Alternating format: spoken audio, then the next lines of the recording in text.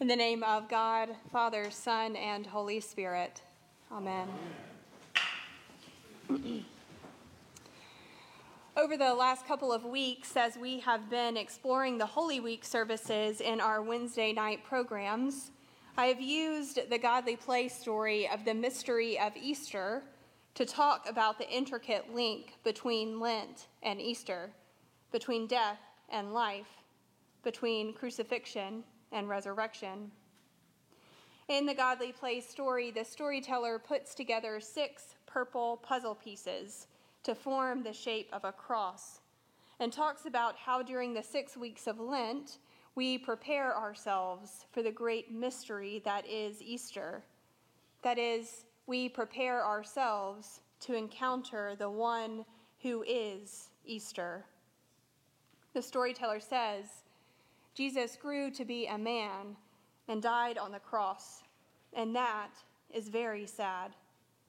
But you know what? It's also very wonderful, because look what happens. And they flip over the purple cross to reveal a white one on the other side, illustrating the truth that Lent and Easter, death and life, crucifixion and resurrection, Good Friday and Easter are in fact connected. We cannot have one without the other. They are 2 sides of the same cross, united to each other in that cross.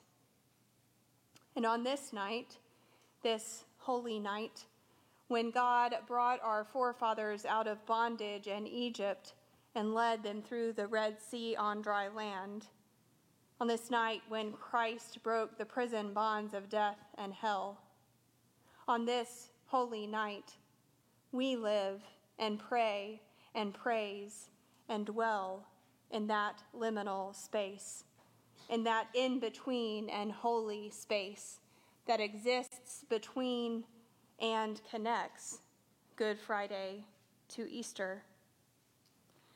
And this is good news, because as we go through every aspect of this evening, hearing the grand story of our salvation, reaffirming our baptismal vows, being sprinkled with the holy water of our baptism, and partaking in the first Eucharist of Easter, we are literally and therefore spiritually living the truth that light springs forth from darkness, that life springs forth from death.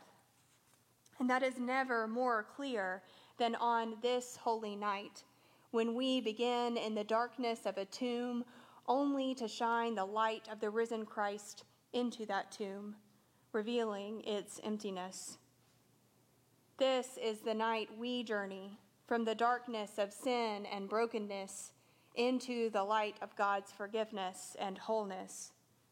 A journey which prepares our hearts and our minds and our bodies to hear and bear witness to the truth that where there is darkness within ourselves and within the world, there is also light. Where there is death, there is life. Where there is brokenness, there is wholeness. And this is the good news of Easter, that even while our God and Jesus suffered a shameful and tragic death upon a cross, his body broken for the life of the world, that is not and will never be the end of the story. And neither is the death or the pain or the tragedy or the brokenness of our world the end of our stories. Rather, the same God who said, "Let there be light, and let us make humankind in our image," the same God who put a bow in the sky to establish a covenant with Noah and his people and all the creatures of the earth, the same God who delivered the Hebrews from slavery in Egypt and led them through the wilderness by a pillar of fire, the same God who put breath into and flesh upon those dry bones in the valley, is the same God who rose victorious from the grave by the glory of God, so that we too might walk in newness of life and be united to God and each other through him. This is the night when we allow those parts of ourselves, those broken or sinful or wayward parts, those dark parts, to die, confident in the reality that the life of Christ, the light of Christ, will spring forth and infuse our souls, drawing us ever closer to God. This is the night when earth and heaven are joined and God's people are reconciled to God's very self. This is the night when we remember and live the truth that where there is death and decay and chaos and brokenness, there is also life and restoration and beauty and wholeness. And that is why we proclaim ourselves as a people who look for the resurrection of the dead and the life of the world to come.